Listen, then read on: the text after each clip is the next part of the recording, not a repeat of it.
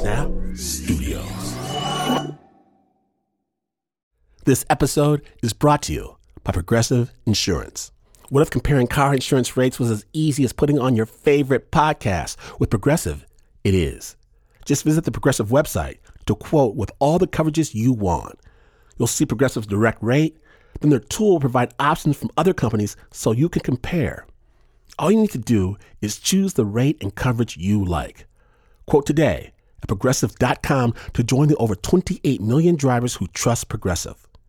Progressive Casualty Insurance Company and Affiliates. Comparison rates not available in all states or situations. Prices vary based on how you buy. Support for Snap Judgment comes from Odoo. What is Odoo? Well, Odoo is the only software your business will ever need. Featuring a suite of integrated business applications, Odoo connects your business operations together so you can get more done in less time. Odoo has apps for everything: CRM, accounting, sales, HR, inventory, marketing, manufacturing, you name it. Odoo's got it. To learn more, visit odoo.com/snap. That's odoo.com/snap.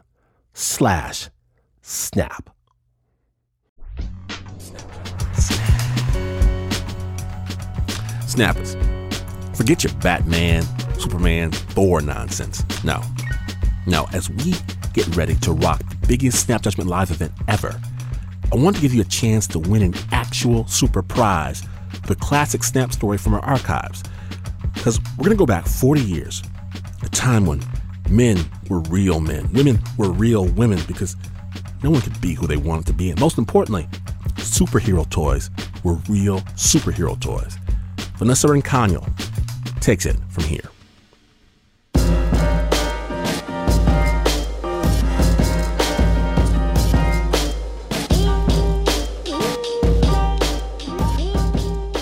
So, to understand the context of this story, think back 30, 40 years ago, to the age of the all-American action hero. Hippies were out, tough guys were in, so you had these vigilante enforcers like Charles Bronson, Chuck Norris, and, of course... It might be a tumor. It's not a tumor.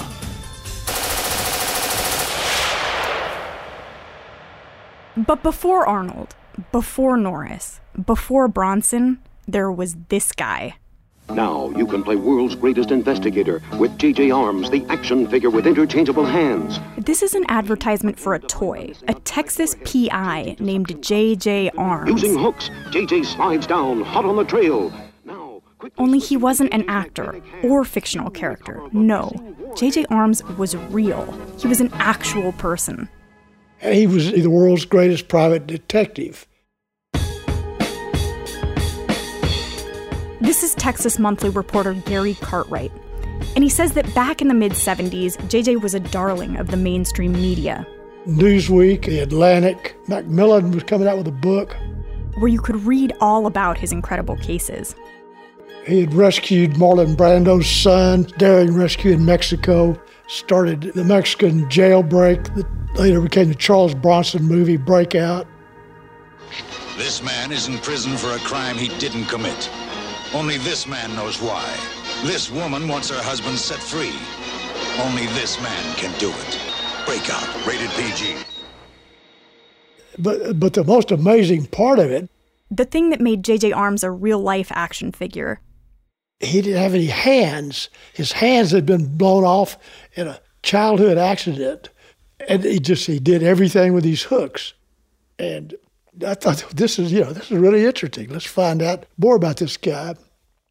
Gary wanted to one-up those other magazines to get to know the real J.J. Arms. So I called him, and he said, sure, come on down.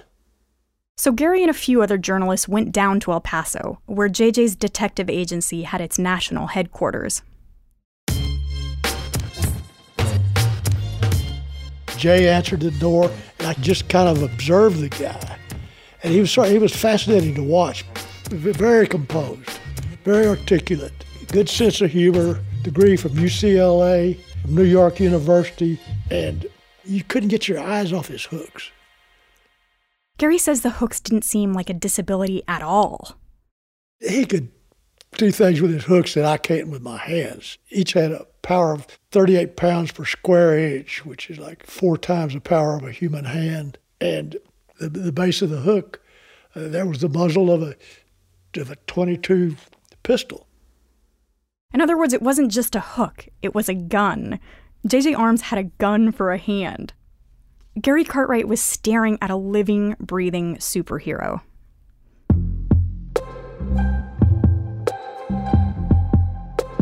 But then we went to his office, and his office, from the outside, it looked like any other. But when you walk in, it's got this strange lighting. Everything is reds and greens. And the first thing you see is this mural on the wall of a man in a trench coat cradling the world in his arms. And as I began to look at this painting, I realized it's a self-portrait, but he's giving himself blue eyes, and he's holding the world, but he's not holding it with his hooks, he's holding it with his hands.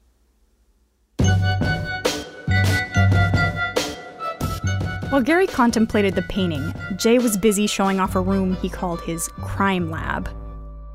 He had what he called a debugging device, a tranquilizer gun that's supposed to shoot sleeping gas. Then he shows us some bullet holes in the wall of his office from one of the assassination attempts. JJ had explained that there had been 13 separate attempts on his life. The accumulation of weird things is beginning to weigh on me, but I look at one thing and he's got something else to show me. Next up on the tour was JJ's home, the mansion.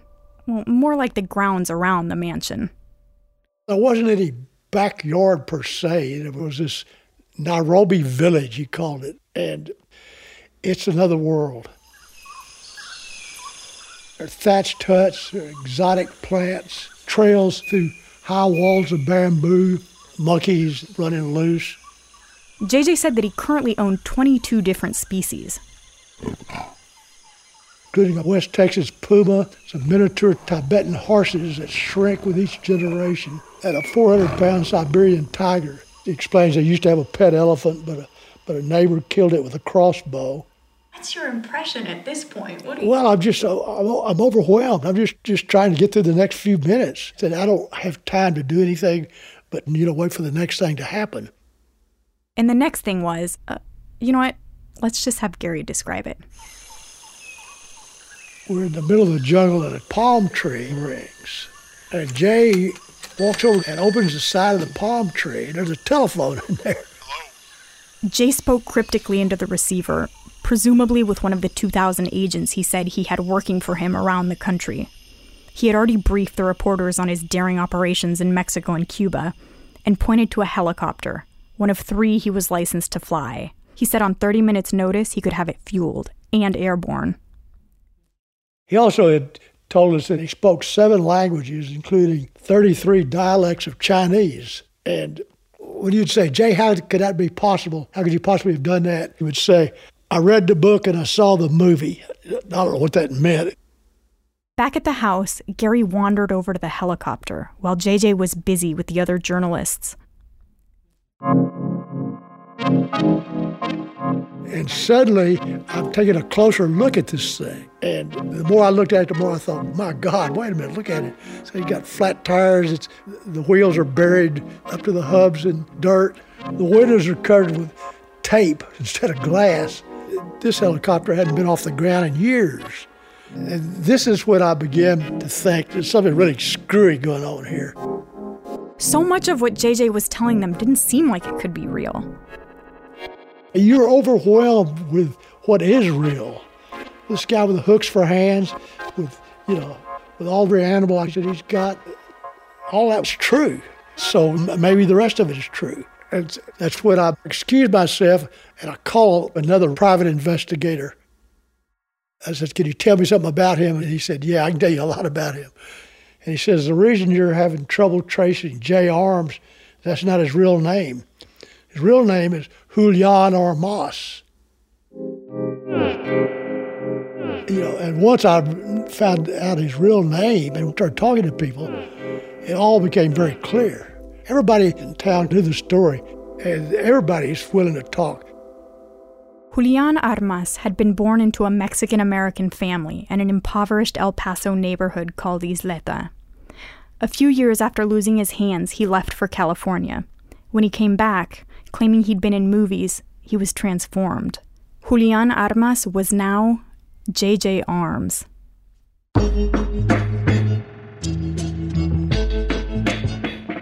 And he came back in an old raggedy Cadillac convertible with a dummy telephone mounted to the dashboard. He would pull up beside girls at a drive-in, and he would pretend to be talking to some foreign agent. And everybody who had grown up with him and knew him knew that he had this fantasy life that he lived. That fantasy life seemed to have seeped into every aspect of Jay's personality and profession. Jay had claimed that he went to UCLA, and they'd never heard of him. He claimed he had 2,000 agents around the country. He had none. He had zero. Gary found that the Federal Aviation Association had never issued JJ a pilot's license. The Academy of Motion Pictures could provide no record of any feature films he claimed to be in. He had appeared in one episode of Hawaii Five-0. He had played a heavy called Hook Man. The people claimed that his voice had been dubbed. Just to be clear, JJ was a real private eye. That part was true. And he was involved in the rescue of Marlon Brando's son. But his other big cases, the ones in China and Cuba, were impossible to confirm. And worse, Gary says that former clients told him they'd paid for investigations and gotten false reports. And the more people I talked to, the more I thought, not only is Jay Arms not the world's greatest private detective, he's not even the best private detective in El Paso. So did you ever confront him with any of this information you found? Oh, no, of course not. Well, why wouldn't you? Why would I? My job was to find out who the real Jay Arms was. And once I did that, I'm feeling a little bit scared because Jay now knew I was on to him. And in El Paso, you could have somebody killed for $50. Any cab driver can arrange it. And I'm wanting to get out of there in one piece.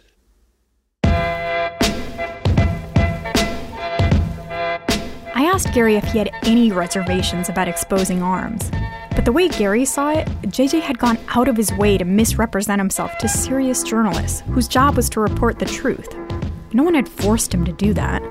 When Texas Monthly began fact-checking Gary's story, Jay got an injunction to stop publication of the magazine. And we got an injunction lifting his injunction. The article, with the headline, "Is JJ Arms for Real?" was a hit. And it was brutal. Gary ended up poking holes in just about every part of Jay's story. The piece seemed sure to bruise his professional reputation, if not demolish his career. And I never heard from Jay again. So, that was the end of my association with him. And do you think it had any effect on Jay? I don't know if it had any effect or not.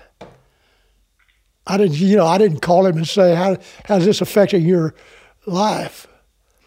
And in fact, until you called me and said that you were interested in doing a story on Jay Arms, I hadn't even thought of it about him in years. Gary's article came out 40 years ago. And if you Google JJ Arms today, it still comes up. But so does the website for Jay's business, The Investigators. He's still around and apparently working. Have you met him? Have you talked to him? I'm going to go on Friday. Oh, you are? What, are you going to confront him with all this? Of course, but not as an attack. I mean, I just think it's fascinating, all this stuff we talked about. I mean, he's just such a complicated character. He is a very complicated character. Yeah, call me and let me know how it went. I'd be curious how it went. When Snap Judgment returns, we're about to go into the belly of the beast. Stay tuned.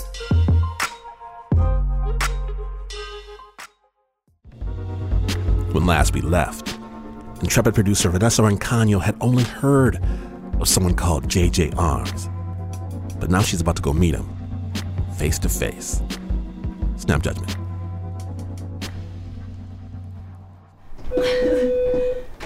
Yes, sir. Yes, sir. Yes, sir. Okay, Vanessa, I'm going to send you up. JJ's office in El Paso was easy to find. It was the one right underneath a billboard with a shot of JJ posing with gun drawn. When I get there, I wait in the lobby, underneath a photo of JJ standing with George W. Bush. Eventually, JJ's secretary leads me down a long hallway, past a stuffed ostrich and into an elevator. It's gonna get a little bit more exotic in his office, but I don't want you to worry. Nothing up here is real, okay? Come on. The door opens, and the first thing I see is a well-dressed man sitting across from me on a white leather couch. He's wearing sunglasses, and he has a magazine clasped between two silver hooks. I'm about to walk up and introduce myself when I hear a voice behind me. Morning. So the couch guy was a mannequin, and now the real JJ is headed toward me with his arms open. Well, you know what? Everybody deserves a hug. The world is so apart from everybody, you know? JJ is warm, polite, he has an easy sense of humor. He's wearing gold-rimmed wraparound glasses. His office is this enormous oval. His desk is like some kind of 1960s NASA command station. The curved wall behind it is covered with brightly colored graphs. 4 clocks tell time across U.S. time zones. There's a row of monitors on the desk from which JJ can see the entire office. Did you see us the whole time we were here? The whole time. And we checked to see if you had any weapons. How did you check to see if we had weapons? I have a camera that can zoom in to your body. Is there anything else that you'd... That's a whole lot of money. I just noticed a big stack of cash on JJ's desk. Oh, yeah. A client just left. That's about $5,000. That's for a small case. I asked JJ to take me to his house. It's changed since Gary's visit. The only remnant of the Nairobi village is a faded sign. The helicopter is long gone. But he still has one white tiger and a chimpanzee, and there's a bronze statue of himself outside the front door. Inside, there's a casino JJ made for his wife. His closet is packed with hundreds of tailored suits. He presses his hand against the wall, and I hear a click. I just opened a secret door to a secret room. Oh, God. What is this? This is my safe room with every type of gun that you can imagine. That's a MAC-10, a 45 machine gun. That's a Uzi, paratrooper's gun, a 22 Magnum, and a shotgun. When we're back at the office, I finally work up the nerve to ask about the mannequin on the couch. He travels in my limo so that he can be in one part of the country in my limo, and I'll be in another part of the country to throw off the people that are against J. Arms, because there's been 15 assassination attempts on my life. Mr. Holder, line 1. Hello, Mark. Hello, Mr. Arms. How are you, sir? Mark Holder is a producer. He's working on a TV series about JJ. The writers are working on the show? You couldn't have hotter writers on your hands, that's for sure. We hope to sell to Netflix or to HBO or Showtime or Amazon, one of those places. That's great, Mark. Keep up the good work. We're looking for the CNN piece to come out soon. JJ just had a visit from a CNN film crew. Thank you, Mark, and I'll be in touch with you. Sounds good, buddy. I'll talk to you soon. He says he's had other offers from producers, but this new TV series is different. My story will never be out of my control because my story is controlled by me. All the stories that you see on TV is fiction. This is going to be true.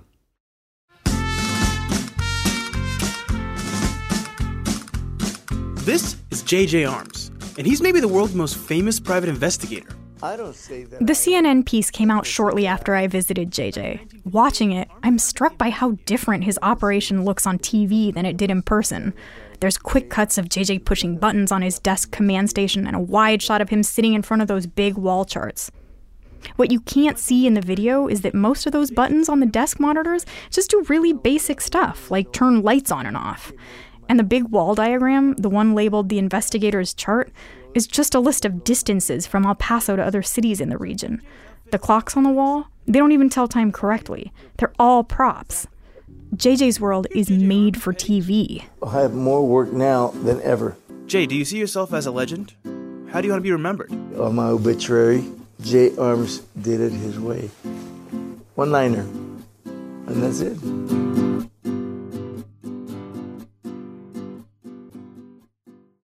Even now, in his 80s, the taglines come easy.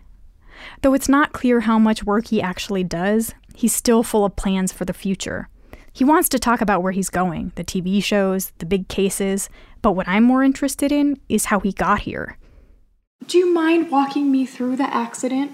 What happened that day? Yes. It was a real nice day in May, and Dick Caples came up and says, let's go up to my house. So I told my mother, I said, I'll be right back, Mother. She says, please don't go. Jay's mother had a bad feeling. But when Dick pulled up driving his parents' Chrysler, Jay went anyway. Dick was a few years older, from a wealthy family, and Jay thought he was pretty cool. When they got to Dick's house, the older boy handed Jay a box. He says, open this box, he says, and get 2 of those caps, and just take the seal off, rub them together. And I said, what then? These are going to be sparklers. He said, all right. So I opened the box, got 2 of those dynamite caps. I took the seal off. I barely rubbed them together, and they blasted. They blew me away 20 feet. I landed on my face right next to a little tree, and I opened my eyes, and I was trying to grab the tree to get up, and I couldn't. I felt like I had my hands in the fire. Jay yelled for Dick to drive him to the hospital. And I was holding my hands right close to the dashboard, and Dick had to wipe the blood so he could see to drive. So we walked in the hospital, and they laid me down and put a shield in front of me. He told my dad, we're going to have to amputate the hands. At the wrist, I hurt him. It didn't make sense to Jay. You see, I still felt my fingers and my hands. But the doctors operated anyway. They took away his hands.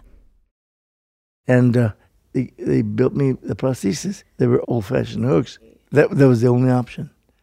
Jay practiced with his new prosthetics day and night. He had to learn how to write, how to eat, how to catch a ball. He used the muscles in his biceps to open and close the hooks. And I still felt like my hands were in fire. So I went to school, and the bell rang. Got to my teacher. She said, we're all going to work on the blackboard today. Everyone except for Jay. And I said, why? She said, that's okay. We can wait till you learn how to write with chalk. I said, teacher, I can write with a chalk. I got on the blackboard, and I started writing, and all of a sudden, one of the kids nudged me, and he says, look at the back of you. And it was the principal. He says, I don't think that you're ready to come to school yet. I said, why not? He said, look at the floor. There was a big old puddle of blood. My arms had torn open at the ends, so he asked the janitor to come in and mop the blood. Listening to the story, I know I'm not breaking any new ground here. I'm sure he's told some version of this story hundreds of times. But still, I feel like I finally got a glimpse of something real.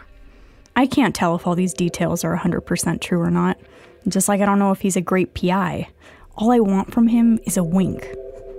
You know, some kind of acknowledgement that the over-the-top trappings, the hyperbole, that's just branding.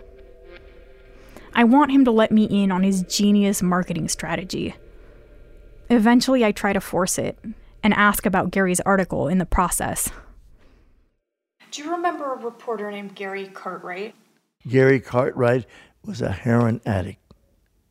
And he's got a wilted hand. And I guess he had an inferiority complex. And he saw Jay Arms had accomplished all this, so he had to write a cutthroat story. Don't tell me about anything about this corrupt Jerry Cartwright. Don't even mention his name to me. I think you're a little confused. By the way, Gary Cartwright denies all these things. Gary Cartwright aside, what I was trying to ask you about earlier, I think is really the crux of the whole thing, which is just that all of this, the doors that spin around, this is, to most people, I think this seems like a Hollywood portrayal of what a private investigator is. No, it's not a Hollywood. If it was a Hollywood portrayal, it wouldn't be as big as this. I get better gadgets that you've seen in the Hollywood movies because they're for real. And the Hollywood movies are not for real. In the Hollywood movies, you never see an office this big.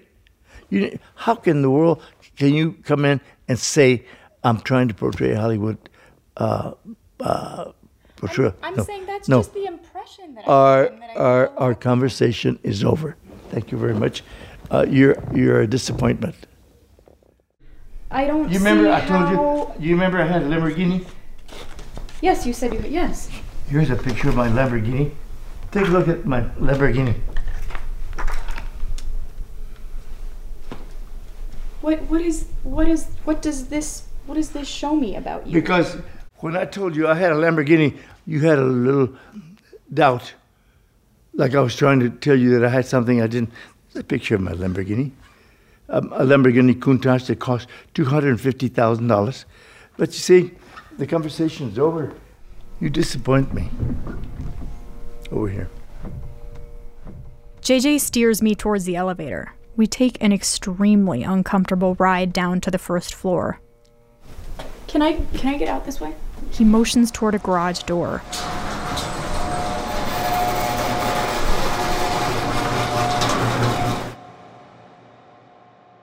After JJ kicked me out, I went looking for people to talk to. He still lives in Isleta, the part of El Paso where he grew up, and I wanted to know what JJ was like when he wasn't talking to a journalist or standing in front of a camera. Sure enough, I found 86-year-old Aurora Tarango. I've known him all my life. My mother and his mother were related. He was my brother's best friend. I still call him Julian. To me, he's one of the best men here in Isleta. When people talk about him, they talk about his actual deeds, his presence in the neighborhood. So across the street is actually a little duplex, and that's where he grew up. Kathy Hernandez first met JJ when she was a kid. She says her grandmother knew him well. Grandmother set up a day where he picked us up in his limo, and we went to vote. It was J.J. Arms, you know? Juanita Tapia is 101 years old. She used to live just down the street from JJ. She says he picked her up to vote too. Jay actually ran in that election for city council and won. As a city councilman, she says he did a lot of good for the area. She credits him for replacing the area's dirt sidewalks with cement.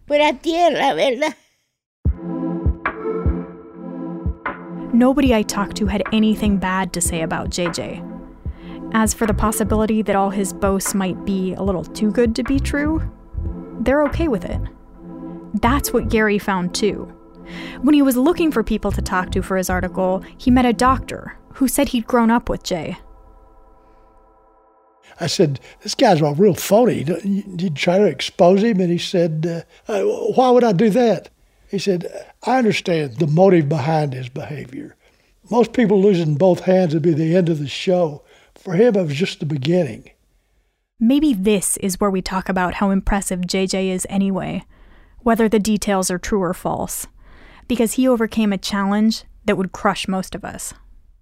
To this day, I still admire him. His story, his real story, is amazing. He doesn't need all of the fiction with it. On TV, JJ became a hero, but perhaps the transformation was far more profound. When he first had his hands amputated, Jay told me that he lay there in the hospital bed wanting to die. No more handshakes, no class rings, no fingerprints, no normal. But then, Jay devised a brilliant solution. The day after the incident at the chalkboard, he made a point of coming back to class.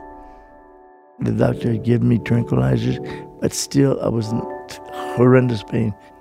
And after the bell rang, the kids would run up to open the door for me. But Jay stopped them and shut the door with his hooks. Then, making sure everyone could see, Jay fought back the pain, opened the door one more time, and walked through. I wouldn't say anything, but I was really telling them, hey guys, I can do it. And I was going to be better than I was before. 70 years later, Jay points proudly to a poster on the wall. It's a collage of superheroes. There's Wonder Woman, there's Batman and Robin, and there's that $6 Million Man, there's the Hulk, Incredible Hulk. And nestled in with them, J.J. Arms. and you see all the superheroes there, they're all fiction, except one. J.J. Arms is for real.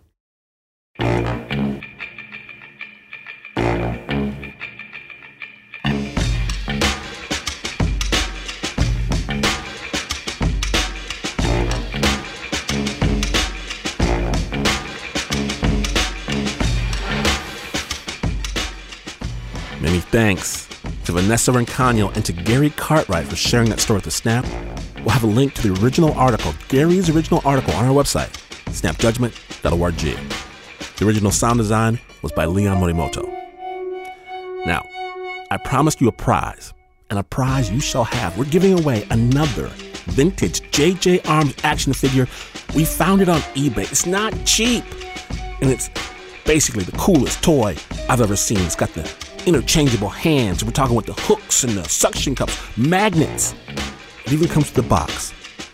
Although there is a rip in it now. Thank you, Uber producer Mark Ristich. We've played with it, but if you want to play with it now, all you need to do is go to Snap Judgment's Facebook page, sign up for our newsletter, and you're automatically entered to win in the contest. And I promise, your inner 10-year-old or your actual 10-year-old will not be disappointed. Now, our brand new Snap drops in 3 days. Do not miss it.